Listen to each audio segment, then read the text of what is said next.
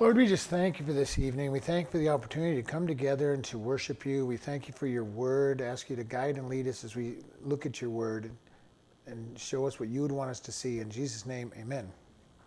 All right, we're continuing in Isaiah 42. This chapter has been about the Messiah, and now we're going to change just a little bit in direction as we start at verse 18. Hear, you deaf, and look, you blind, that you may see. Who is blind but my servant, or deaf as my messenger that I have sent? Who is blind is he that is perfect, and blind is the Lord's servant. Seeing many things, but you observe not. Opening the ears, but you hear not. The Lord is well pleased for his righteousness' sake. He will magnify the law and make it honorable. But this is a people robbed and spoiled. They are all of them snared in holes, and they are hid in prison houses, for they are for a prey, and none delivers, for a spoil, and none say restore. Who among you will give ear to this? Who will hearken and hear for a time to come? Who gave Jacob for a spoil and Israel to robbers? Did not the Lord, he against whom you have sinned? For they would not walk in his ways, neither were they obedient unto his laws. Therefore he has poured upon him the fury of his anger, the strength of battle, and it has set him on fire round about. He knew it not, and it burned him, yet he laid it not to his heart. This is an interesting section as we look about God stepping forward amongst his people. All right. Up until this time, we've looked at pictures of Jesus and calling the people, giving them prosperity, helping them, treading them out. And then he calls out, hear, you deaf. Now, when we read this, and see, you blind, when we read this, we kind of think, okay, God, what are you talking about? You know, the blind don't see and the deaf don't hear, which is exactly what he's talking about. My people who should know better are deaf and dumb. Not paying attention. And sometimes even we as Christians can do just that. Not listen to God, whether it's on purpose or just through stubbornness or just by sin. We've darkened our eyes. We quit paying attention to God. And God says, who is blind but my servant, or deaf is my messenger that I sent? Who is blind is he that is perfect, and blind is as the Lord's servant. He says, my people are being blind. Literally, he's saying, my people. Israel was God's people. He called them. He gave them his truth. They had no excuse not to worship God, and yet they kept falling away from God. They knew the creation story about Adam and Eve. They knew about the fall. They knew about Joseph and Noah and Abraham and Isaac. They knew about being brought into slavery into Egypt and being delivered from Egypt. They knew all of this, and yet they would not recognize God's hand in action. They did not want to recognize him. God led them through the wilderness for 40 years, meeting all their needs. Walked them through the Red Sea on dry land, gave them food, gave them water for 40 years in the wilderness, and yet they would forget about it. And they would brag about it, but they would forget about the powerful God that gave them all of this. And God's saying, hey, you guys aren't paying attention. And, we as Christians sometimes get, a little self-righteous about it. Hey, if I had seen all of that, I wouldn't have done that. Yes, we would have been just like them. Because we as humans tend to be, what have you done for me lately? Even with God. And this happens a lot. We recognize God, we kind of recognize in the past, and then we look and go, but God, you haven't done anything lately. And if we open our eyes and really look, we'll see how much God has blessed us and prospered us and not delivered us into all the evil that we deserve. And yet we sometimes just get so focused on whatever it is, the problem in front of me. I'm standing right in front of the tree and I don't see the forest because the tree is what I've got my nose up against. And we do this a lot with God. And God's kind of just patiently waiting, like, would you just take 2 steps back and walk around the tree? I've got this path for you if you'll just walk around it. I think the Dr. Seuss story where you got the two guys that come against each other, neither one of them will move to the right or the left, and they just stand there forever. We tend to try to do that with God. I'm standing with my nose against this problem. God, remove the problem. And God said, why don't you just walk with me around the problem? Or I'll even take you over the problem if you will just take your eyes off the problem. But our eyes were on the problem. And we do this frequently. Israel did this frequently. Moses, I know God delivered us with the 10 miracles in Egypt. I know he walked us through the Red Sea, but right now we're thirsty. You brought us out here so you could kill us. God brought us out here so you could kill us. Look at all these mighty things he did. Now he's going to kill us because we're thirsty. Yeah. And we understand it. We'd be thirsty in the desert. But instead of going to God and saying, God, we need water, they grumbled and griped. Then a couple days later, we're hungry. We haven't had anything but whatever it is we brought, the cakes or whatever we brought. We're out of food. We need food. And by the way, we also need water.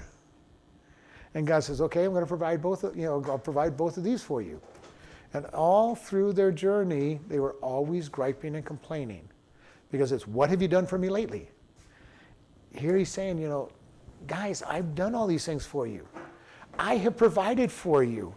I have kept you. And he goes, who is blind but my servant? And then he goes, who is blind? It is he that is perfect. Do you realize God sees us as perfect? And yet he also sees us as blind. Even his children now, as Christians, God says we're clothed in Christ, and yet how blind are we sometimes? We listen to Satan's attacks at how worthless we are and that God can't love us. We listen to other people who say those same things to us, and our blindness and deafness to God causes us to fall back and reject. Talking about perfect as somebody thinks they're perfect so they don't see. Well, who is blind as he that is perfect? It could possibly, and blind as the Lord's servant, but I think he's talking about his people. I'm giving you these blessings and you're rejecting them. You're not seeing them. And again, I think about us. How many times has God blessed us? And even with the truth, we are washed in his blood. We are perfect. We are righteous, and yet we do not live and act like that we are righteous because we buy into the lies of Satan and the lies of our flesh. Because we know that we're not perfect, and so we go, God, you can't be speaking the truth about me. My strength is in you. How do people get through some hellacious activities in their life? Is they focus on God, and they look at God and say, God, I'm focused on you. You say all things work together for good. You've got a reason for this, and you just focus on him and let him take you through the problems. Because without him, we get paralyzed. We get paralyzed without him. And this is why it's so important. This is why I say I really live on Romans 8:28. When I wake up, I'm having a bad day and things are running slow and go, okay, God, I don't know what's going on, but you've got a plan. When things are all going wrong, I don't know why, God, but you've got a plan. I don't know how you're going to provide for this, but you've promised to provide, so I'm going to just take hope in you. You are Jehovah Jireh, my provider. You're going to provide for me. You're going to give me peace. You're going to give me what I need to get through the day. And I hide in him, and it makes it a lot easier. In everything with prayer and supplication, make your requests be made known unto God. The Bible says in everything make your prayers and supplications unto God, in everything. But God knows that we don't think right, we don't act right, we don't speak right without him, and he knows it. He just loves it when his children, and think about this, when you have a child, you like it when your child comes to you with their problems. Now, for us as humans, we might get irritated, if they're there all the time, but God does not have that irritation. Just be sure that God cares enough, and he says, bring all your cares on him. If you care enough about it to have a problem, then give it to him. God wants everything.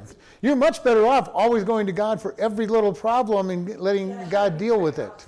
Don't ever let Satan tell you that God doesn't want to hear your request. Don't let your flesh tell you that. God wants your request. He wants everything about us. Everything about us. But we look at Jeremiah. Jeremiah says that our heart is deceitfully wicked above all things. Who can know it? If we try to lean on our own strength, our own understanding, then we will fail. which is why Proverbs 3, 5, and 6 are in there. Trust in the Lord with all your heart and lean not unto your own understanding. In all your ways acknowledge him and he shall direct your paths. So God, I need you to direct my paths. But this is what's important for us. We lean on him because otherwise we're walking around in our blindness. If we try to do it in the sin nature, we are blind, we stumble, we fall. We will fall into all kinds of traps. The great thing I have is when God walks in my life and I'm walking through him, he'll help me see and discern problems even before they happen. Oh, wow, I would have never noticed this. Look at this thing. This person's setting a trap. And we respond to God's word, and then later he shows us what we avoided oftentimes.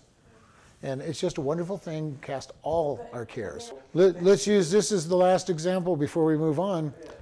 What has God done in the scriptures? He keeps repeating himself over and over and over again. He says the same thing over and over. Why? Because he knows that we humans are stupid. He knows that we are forgetful. He knows we wander around and stumble around in our own thoughts. And he's really up there just saying, why don't you just come to me? Yeah. Why does God call us sheep? Because sheep are stupid. Sheep will walk right off a cliff, right off into a ditch, into a cliff, without even thinking twice about it. They'll just wander off and fall off the cliff. And God calls us sheep. And a sheep need a shepherd. And I've told you, I have a friend in California, or had a friend in California. He had some sheep, and there was just this little tiny hill. I mean, it was no more than about 2-3 feet tall. And if a lamb got behind the hill and couldn't see the other sheep or see the house, it would go crazy, screaming and hollering and buying, and he'd have to go out and go rescue the sheep and push it around the hill so it could see the rest of them and go bounding over to the rest of the sheep. But God understands that that's where we are, and he wants us to call out. He does not want us. And this is the thing, religion is built upon the idea of do good works and earn God's respect. There is nothing we can do that's going to earn God's respect. That's like the 2 and 3-year-old who's really happy. They have drawn their picture. They have made your portrait. Doesn't look anything like you, but you're going to be nice, you're going to be kind to them, you're going to say, oh, you did a wonderful job. You probably posted on the refrigerator, and when people ask, well, that's me. Yeah. God knows that that's the way we are. He knows that the best things that we can do are just child's play in his eyes. And yet he loves us. And he's going to honor us. And he's going to give us glory. And he's going to protect us. And he wants to help us. We don't say to our little child, just go away, go play in the drug closet and just eat whatever you want. Go play out in the street, go play in the snake pit. I don't care enough about you. That's not a good father or mother. God is a good parent. He's the shepherd that keeps us and says, I want to help you in the littlest things. I want to be careful of what you eat, what you think, what you see, what you do, and I want to protect you. And that's a good thing. I'd be in trouble if God didn't have that attitude.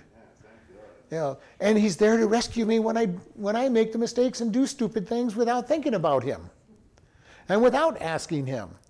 The best times of my life are when I do a lot of praying and talking to God about the things that I think I know the answers for, and then sometimes he shows me, yes, you're making the right thing, or sometimes he goes, what do you think you're doing? Come over this way. We just never know. Turn everything over to him. He says in verse 20, seeing many things, but you observe not. Opening ears, but you hear not. God says you see me at work, and yet you don't see it. You hear me at work, and yet you don't see it. This is important for us because how many times do we get so busy, so wrapped up in our emotions and our anger and our frustrations that we fail to see what God is doing all around us. I don't know what you're doing, God, and I'm going to fight real hard about this, and I'm going to keep fighting until I get an answer.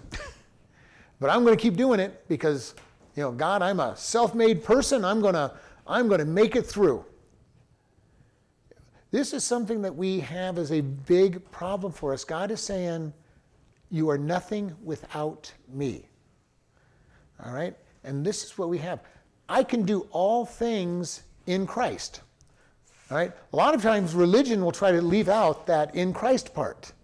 And they'll teach you, you can do all things. You know, you can do all things. No, it is in Christ that I can do all things. Without Christ, I'm just a worthless worm who's going to die very quickly and disappoint God because I'm going to do everything wrong because my sin nature is going to take over. And it's so easy for the sin nature to take over.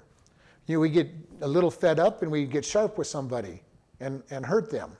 We say the wrong thing without even meaning to sometimes. We say the wrong thing and people get hurt. We act in such a way that gets somebody upset and hurt. It's so easy for all of these things to do, and a lot of times it's not even on purpose, but it hurts them anyway. I mean, if I say something sharp to somebody and they get offended, whether I meant to do it or not doesn't matter. Whether they deserved it, it doesn't even matter. They were hurt. God understands that, and he says, I'm the one you're to lean on. I'm the one who is doing these things around you. Israel, all through the wilderness wanderings, God feeds them every morning. Gives them manna every morning. Gives them water from a rock every day. Gives them quail every night. And they gripe and complain about God not loving them. You know, and I'm not making fun of them because we would probably do and have done the same things in our life. God, look at all these blessings you've given me, but I'm not paying any attention to them because all I'm looking at is the problems. This is why I love Paul's statement, I've learned to be content with much and with little, because the cares of this world are of no comparison to heaven. He goes, God, you've got so many blessings for me, whatever you want to put me through. And I'm hoping I'm getting closer to that myself, and I am getting closer. God, I just want to look at heaven and whatever you put me through. Eyes not blinded. These ones are blind. Israel is ready to be judged. During Isaiah's day, he's leading them into, you're going to be judged. Babylon's coming. Babylon's coming to take you into captivity because your eyes are dark and you're not caring for God. You're not seeing the blessings. This is where he's at. This is what he's talking about. Verse 21, the Lord is well pleased for his righteousness' sake. He will magnify the law and make it honorable. So I love this. God is well pleased for his righteous sake.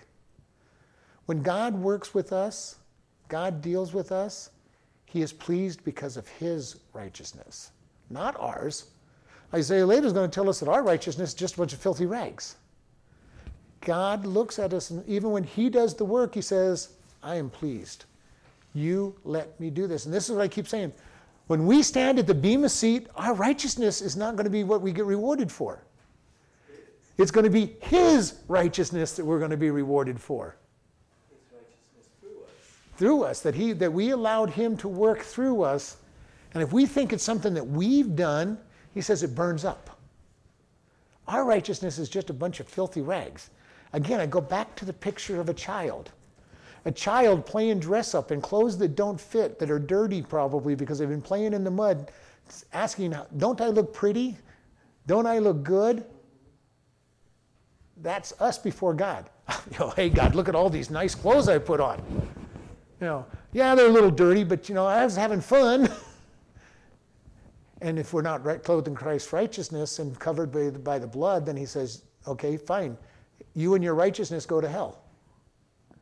Which is what the world, because how many times we talk to people, well, I hope I'm good enough to go to heaven. I hope I've done enough good things to please God. You're on your way to hell. Because you can't please God in your own righteousness. And here he's saying, for his righteousness' sake, and he will magnify the law and make it honorable, full of glory, full of weight. God tells us that we as Christians don't live under the law. Jesus paid the debt, but that does not mean that the law is worthless. We obey the law. It is built up. It is living. Why? Because we've said this before. Everything about the law is based in who God is. Every part of it. Why do we honor him? Because he's the only one worthy of honor. Why do we not use his name in vain? Because he is so righteous, so holy. Why do we not lie? Because God is truth. Why do we not envy and covet? Because God owns everything and will give us all that we need. Everything is based in God's character. And he says, I am going to magnify my law. We just can't live the law. Without God, we cannot live the law. With God, we can do better, but we still can't live the law. But he, through us, can live the law as long as we let him. And then those are the times when he's going to give reward. He's going to say, it's going to be honored because it's who he is. He has never thrown away the law. And that's what Paul said in Romans. Yes, we can't live by the law, but the law shows us our sin nature. The law shows us who we are. And then God strengthens us, and we start living closer and closer to the law. And it's still not the law that makes me get to heaven. It's just God allows me to be more like him. And the more like him I become, the more I fulfill the law. And the more righteousness is poured out because of him changing who I am. And the law is magnified. But originally, the law brings conviction and sorrow. When we start saying, God, I've made a lot of mistakes. One of the things you can't do is read the Bible and see yourself for anything but a lost sinner. Even as a Christian, you cannot see yourself as anything but a lost sinner. When God says we're to be 100% truthful, he tells us we're not to lust. We're not to covet. And he goes over and over again at how these things are sin. And we start really realizing, how often do I do these things? God, man, I'm terrible. How can you even put up with me? And God says, because I love you. I died for you. I covered your sin with my righteousness, and now you're clothed with the righteousness of Jesus Christ, so I'm going to be able to put up with you. This is a beautiful picture that he's painting. We're blind in our own walk. We're blind in our flesh. But man, when we just live according to God's ways, he says, I am going to give you honor. I sometimes wonder, why does God even love us so much? I've really always wondered this. God, you love us. You created us knowing that Adam and Eve were going to sin and everybody else was going to sin, and yet you created mankind. I don't understand that. It does not make sense to me that God, knowing what was going to happen, did it anyway. And then died so that we could go to heaven. It's unfathomable. Maybe there'll be an explanation when we get to heaven. Maybe. We'll see. He says, God's law is magnified, he will make it honorable, but, in verse 22, this is a people robbed and spoiled. They are all of them snared in holes. They are hid in prison houses. They are prey. None delivers for a spoil, and none says restore. This is God talking about Israel. Israel turned away from him. He goes, you're my precious people. I have a promise for you. I have chosen you. This is something that went to the heads of the Israelite people. God chose us. Why did he choose them? Because they were perfect? Nope. Because he chose them. And yet they kept going, we're better than everybody else. We're better than the whole world. That's why God chose us. Well, actually, God chose Abraham. And Abraham understood that he wasn't better than everybody else. And we look at Abraham's life and say, man, Abraham had a lot of problems. He just had a little bit of problem every time he walked someplace and with his wife and was afraid that they were going to kill him so they could take his wife, and didn't trust God and would lie and have his wife taken into somebody's harem twice because he was too afraid to be honest. And we want to say, wow, God chose Abraham because he was the best. Maybe he was, but that's the sad statement of what the best was if that was true. He chose Abraham by grace. He chose Isaac by grace. He chose Jacob by grace. And Joseph and Moses and Joshua and all the other people that he's ever chosen that are famous in the Bible by grace. He chooses us by his grace. Why? No idea.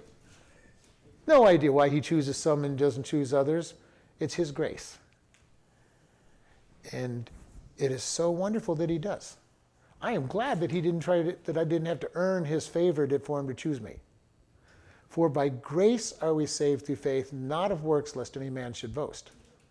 And we need to be very careful that we're not looking and go, God, you chose me because I'm the best one out there. Well, that's a sorry state of affairs. If we're the best ones out there, it's a sorry state of affairs. And this also helps us as Christians when we look at one another. If God chose me by grace and he chose you by grace, then why should I be looking at you by works to be perfect? I can't allow that to fit into my mind. You weren't chosen because you were good. I wasn't chosen because I was good. I was chosen by God's grace, and I need to look at others by grace. Because without that, I'm going to be disappointed. If I'm expecting people to be good people, even just because they're Christians, I'm going to be disappointed. Because the flesh is going to pop into existence and say, see, I'm not, and Satan is going to use that. Satan will use it. Well, they weren't really nice. They weren't kind. They weren't loving. Oh yeah, you're right. They were supposed to be. They're supposed to be a Christian brother or sister. They're supposed to be perfect. I know I'm not perfect, but they're supposed to be. And it drives us away oftentimes. And this is what you hear when you talk to people who have left church. Why'd you leave church? Well, so-and-so was mean to me. Okay. And? Well, they just really mean to me and I didn't like it. All right. Was God mean to you? Yeah, God was mean to me too sometimes. He didn't give me everything I wanted. And we have to understand, first off, God owes us nothing. Nothing. And yet he died for us. And he still owes us nothing after we become his child. And yet he says, I'm going to feed you. I'm going to care for you. I'm going to comfort you. Now, does he say we're going to have a perfect, problem-free life? No. Matter of fact, Jesus said, they hated me, they will hate you.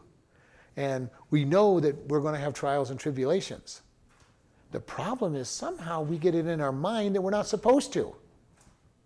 And when they come, Satan attacks us with, well, you must be a really terrible Christian. Look at this. You're not having all these blessings that all these other Christians have.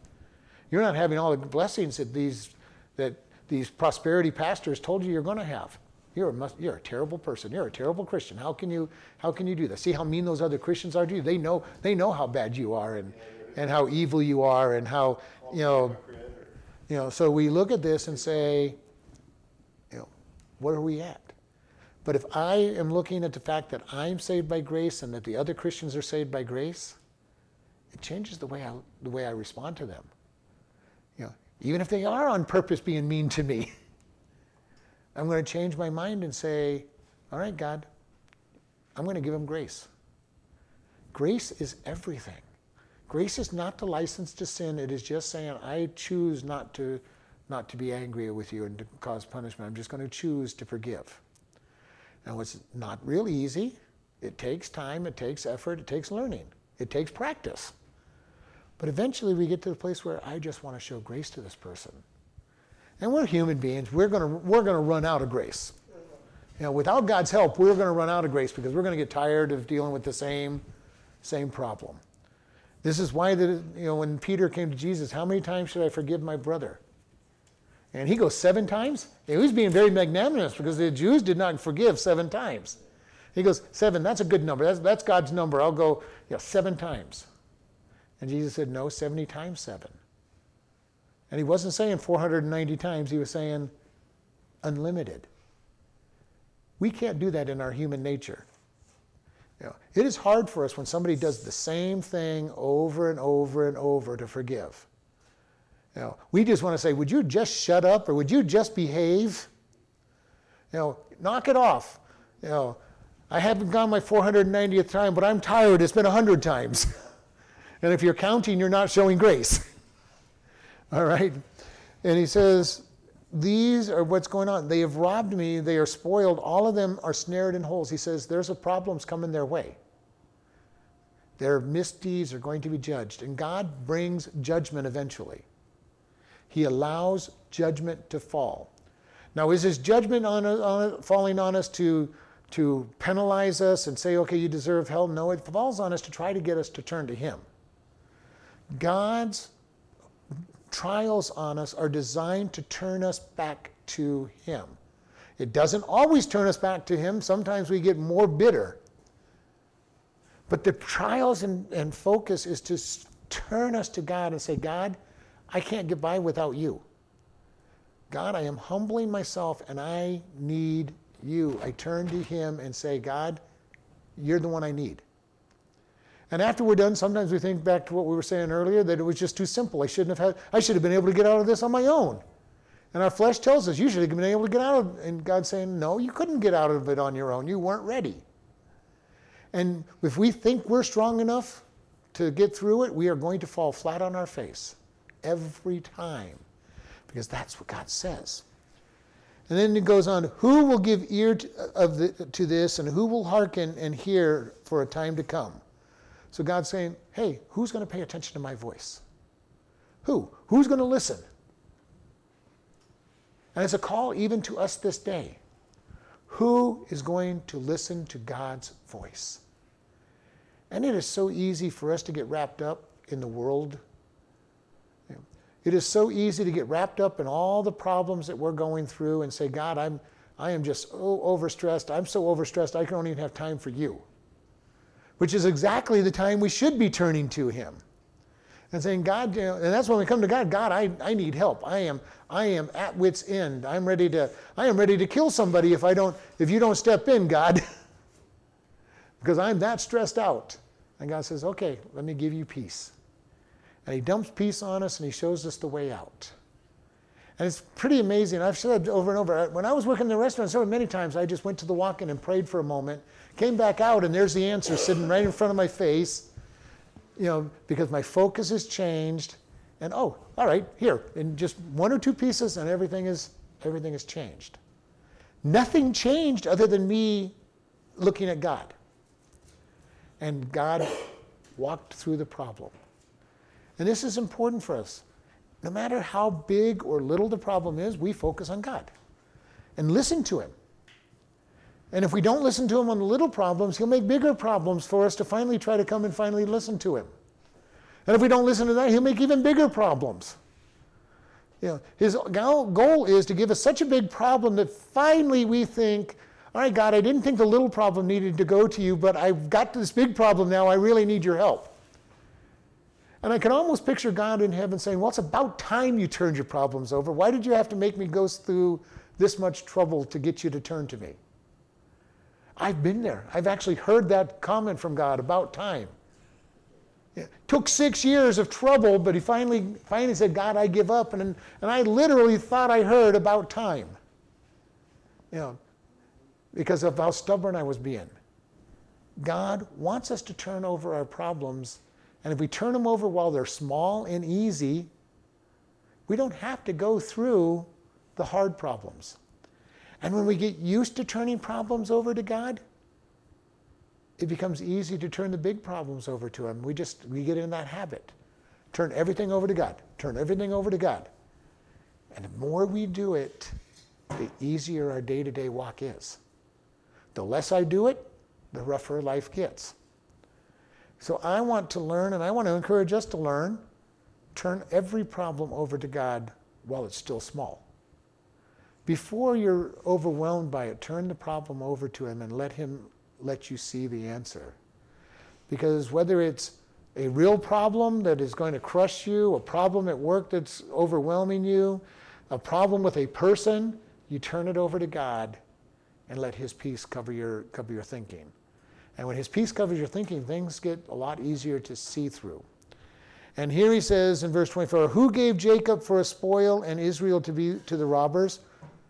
Did not the Lord, he against whom they have sinned? For they would not walk in his ways, neither would they be obedient unto his law. Therefore he has poured upon him the fury of his anger and the strength of battle, and has set him on fire around about him, and he knew it not. It burned him, and yet he laid it not to his heart. This is unfortunately the way we react oftentimes. God brings judgment on us, and we don't recognize that it's our fault. We're not recognizing that we're on fire because God put us in there, because we were not listening to him. All we do is turn around, God, why'd you let this happen? God, how could you let all these bad things happen to me? Well, if you had just paid attention to me, God's saying, you wouldn't have had all these things. This is what's important for us. God, I want to just focus on you. Turn it over to you. And the important thing about this is when you're in the middle of the test, God stands back and says, what are you going to do? He's not right there. Sometimes he feels like God, where'd you go? God's saying, it's test time. I've trained you. Now we're going to take a test. And this is my answer whenever I'm proctoring a test and somebody's, well, you can give us one answer. I go, it's not my test, it's your test. This is your chance to show what you know. I've got my degrees. I've got my time under the belt. This is your time to show. God says the same thing to us. This is your test. We've been training you. We've been talking. We've been teaching. This is the test. Are you going to follow me? Or are you going to fall apart? And it's pretty easy. We can come to him and say, okay, God, I'm hiding in you. Or I can try to do it on my own and probably fall apart. Most likely. 99 times out of 100, I'm going to fall apart when I try to do it myself, because God's test is a test. And I keep bringing it out. We think about this. And I keep bringing this out to you. A test is always a test for the person taking it. The kindergartner doing 1 + 1 = 2 is terrified because that's a test. Now, if you gave it to a high school student, they'd be looking at you like you were crazy. It's not a test. God's test with us is always going to be a test. And we can't compare our test to somebody else's test. Well, I don't know how you failed that test. That was nothing. Well, for them, it was a test. Otherwise, they wouldn't have failed. Now they might be terrified if they look at us, and this is something we do sometimes. We look at somebody who's really spiritual and walking with God and going, "Ooh, I can't go through that." Well, you're not expected to go through that. You go through your test. You go through what is a test to you. You're in kindergarten, you're going to get a kindergarten test. You're not going to put the calculus test that the person's not even going to understand in the first place if they're in kindergarten. Here, let me give you this calculus problem. Okay, I don't know. For them, it might not even be a test because they don't even know that it's a test. How many times do we go through something and we didn't even realize it's a test? We just turned it over to God and you go, God, I don't understand this. You can have this one. And we walked through this test and we didn't even know we had a test on because it was so beyond our comprehension to see it. God says, I want to open your eyes. I want you to see. And I've been there. I've walked through trials and tribulations before and not realized that I was in the middle of a test because I was completely focused on God. I've had other situations where nothing really is going on and I'm being battered and bruised and crushed and I'm going, God, this doesn't make any sense. I went through last year, went through this trial with no problems, and now I'm being knocked down by somebody not speaking an unkind word or doing an unkind thing. I don't understand. And God says, well, where were you focused back then and where are you focused now? And it is so simple to get out of focus with God. So simple. I get wrapped up in work. I can get wrapped up in entertainment. I can get wrapped up in some situation or some relationship and drift away from God. And then every little puff of wind knocks me over. And a year before, I was walking with God and in the Word and in church and loving God and walking through the storms and not even feeling them. And then walk away from Him into some area where it's just not focused on Him. And it really is easy to not focus on Him. It could be somebody brought into our life that's just a friend that we spend so much time with and we forget about God's Word. We forget about church. We can get involved in work, and I've done that. Get involved so much in work that I forget about God. We can get involved with our family in the same way. So wrapped up in family that I forget about God. And in our day and age, a lot of people get wrapped up in television and movies and books, cars. It can be sports. It can be just any number of things that can get us so wrapped up that we forget about God. And God's saying, okay, let me send a few breezes your way to knock you over and try to get your attention. Knocks us over with a breeze, we don't get our attention, He starts sending in some storms. Now that doesn't work, He sends in some big storms. trying to get our attention. The important thing is, am I being blind toward God, or am I listening? Am I listening? The prophet was shown God's presence. He sent the storm in, the whirlwind, the thunder, the lightning, the fire. And he says, I didn't see God. And he said, God spoke with a still small voice. God's still the same way. He speaks with a small voice. He wants us to pay attention. And when you're deaf like me, you have to pay attention to hear anything. So to hear a still small voice really means I need to be paying attention. And that means get out of the chaos of the world and focus on Him. And it is easy to get wrapped up in the chaos of the world. It's easy to get wrapped up in the noise and miss the sound. And when you're trained to be a teacher, a lot of times you're trained just to whisper. Instead of trying to be loud over all the noise, you just start getting quieter. And people go, what? What's going on?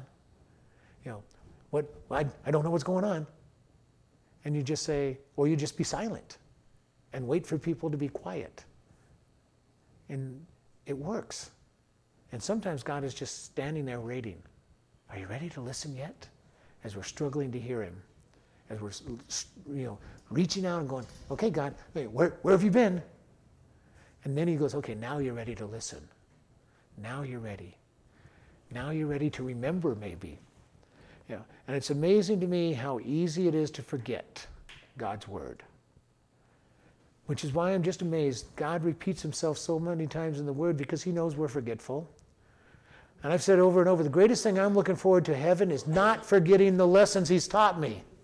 Remembering them. From day 0 to day 1,000,000, I'll still remember what He taught me. I won't be forgetting like I do in this lifetime. Sometimes it irritates me when I know that I know something and I can't for the life of me remember it from the Scripture. We look at this and say, God, I love you enough to do this because you love me enough to be repetitive. And I love the fact that God's Word is living. Some things pop out.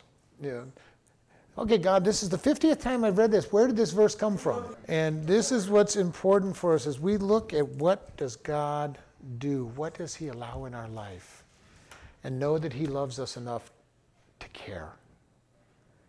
And that He's always there for even the simplest problems, because there is no problem that He thinks is not simple. He runs the entire universe. Nothing that happens to us is going to be earth-shattering to Him. He's holding the whole earth together. Why would He be concerned with anything? Oh, you want that? Here you go.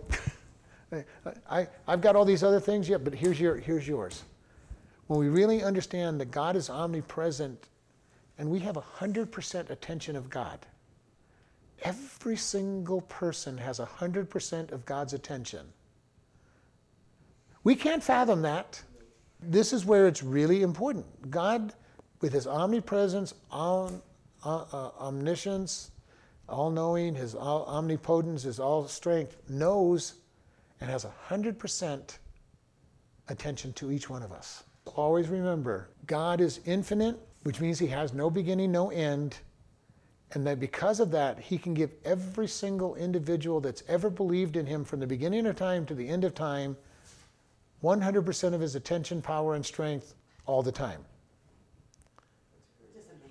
Now, we can't fathom that, but we need to just understand that it's true. He has 100% of His attention on me.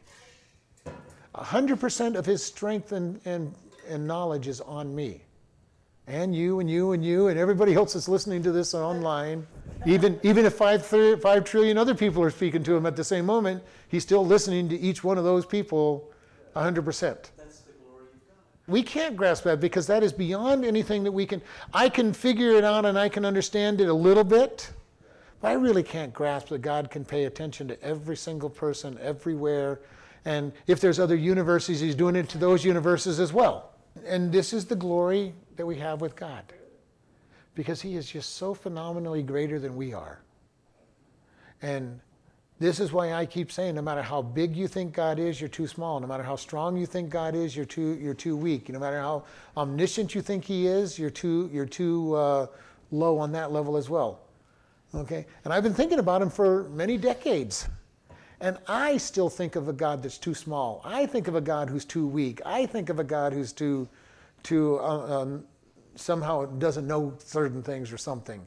And even though I know that he knows everything, and I know that he's all powerful, and I know that he's listening, I still, as big as I think he is, I can't even fathom how big he is.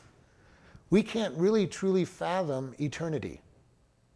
You know, we can go, yeah, there's no beginning, no end, and I can get some kind of picture, but even then, in my finite being, I'm picturing a beginning and an end. Okay? I may put a lot of space between the two, but I'm picturing a beginning and an end, and an eternal, infinite God doesn't have a beginning or an end. He goes however far in either direction I can think of, and he goes, you're not even close to where I'm at. Okay? And I may have a huge number between the two. But God is saying, I'm bigger. I'm stronger. I care more. I care infinitely. I love infinitely. And we can't even fathom what that means. And the closer I get to it, the more he shows me that I don't know him. When I think I'm beginning to understand his love, he starts showing me that I don't even begin to understand his love as he takes it out another huge jump. You know, God, I think I understand your grace. And he goes, oh, you don't even begin to understand my grace. God, I think I'm beginning to understand your mercy. And he goes, no, you don't even begin to understand my mercy. And usually to show us that we don't, he brings somebody into our life that needs more love, more mercy, more grace, because we thought we had it. We thought we knew what God was talking about. He goes, okay, let me really show you. I'm going to show you that you're not even close. This is a person that I love. This is a person that I give mercy for. This is a person that I give grace. Now I want you to show them. God, that person? That one? All right, God, let's start learning. And God says, I don't need to learn. You need to learn. All right? So the important thing for us is to live for God, seek him with all of our heart, and know that we're going to be forever learning. While we're on this world, we're going to be forever learning. We're never going to arrive. Because God's going to keep showing us how evil we are in deep inside. He's going to show us how unloving we are when we think we're loving. You know, and you know, I've been there. I've been going, okay, God, I really love people now. You know, I can give grace to people. I can love them. And God says, okay. God, who is this person that you're putting in my life? This person's a miserable wreck. This person doesn't deserve anything. And God says, right, that's my grace. They don't deserve it, but you're going to love them anyway. All right, God. But that's the way he is. He's going to keep showing us that we're not where we need to be. And this is why we need to be careful, too, when we look at somebody who's been around with God for a long time and think, well, they've got it all together. You know, they're the perfect one. They've walked with God 50 years. Look where they're at. And we're going to watch them do something that's going to upset us. We're going to watch them do something. And they're not going to do it on purpose, probably. They're going to be a bad day, or they may misspeak. They may just do something. And because we had them up on a pedestal, we're going to be kind of crushed. This happens a lot of times to pastors. You know, this pastor is a good man. He's supposed to be good. He's supposed to be perfect. You know, why? Well, why is the pastor supposed to be perfect? And yet it happens that people think this way. But we need to be very careful not to look at anybody, whether it's a father, a pastor, or a discipler, whoever it might be. We can't look at them and say, my whole hope rests on them. Now we want to look at when they're doing good. We go, okay, I want to live more like them. But when we don't want to put all our hope on them, because our hope has to be on God. Our hope has to be in Jesus, because he's the only one that's perfect. And I look at Jesus in that person and follow Jesus in that person, but I don't follow that person. Because if I follow that person, I'm going to leave when they fall. And that happens. It happens a lot. When a discipler falls and has a bad time, people fall away from God. When a pastor falls, members of the church fall and go, nope. If the pastor can't be good, I have no hope for me. Well, there's no hope for me anyway, so just trust in Jesus and grace. Very important for us to be able to look and say, God, I'm going to trust in you and your grace. Because I'm not perfect, I'm not going to expect others to be perfect. And this is why I keep saying, I just look to say, God, I want to see grace in them. I want to see what you want me to see. And when people fail, help me give them grace. Help me to restore them. Because what do we need when we fall? We need somebody to say for us, you're still loved. You're still forgiven. Now, if we're far enough with God, we may be able to just turn around and bounce back and repent. But even for the most ambitious Christian that's walked with God for a long time, they really need somebody to encourage them. I'm praying for you, and I want to show you grace. And it's important for us to understand that. God's grace. And we as Christians need to show that to each other so much more than we do. So much more than we do. You know, I forgive you. And unfortunately, most of us as human beings wait for somebody to ask for forgiveness. I am so glad that God did not wait for us to ask for forgiveness before he decided to forgive us. He sent Jesus while we were enemies. While none of us wanted forgiveness at all, or even cared, he sent Jesus to die so that he could forgive us. And we need to be more like Jesus and God in that aspect, that we forgive others without being asked. You know, and this is important, because if I forgive and I give up my right to be angry with somebody, I can still love them. If I haven't forgiven them and I'm angry with them, I'm not going to love them. I'm not going to be kind to them. But if I get offended by them and I go, God, help me to forgive them, and now I can love that person, even though they know that I'm supposed to be angry with them, especially if they did something on purpose, and I forgive them, and I don't treat them the way they're expecting to be treated, then they might come to God faster. And oftentimes we need to forgive somebody because nothing was done wrong in the first place. We just perceived it to be wrong.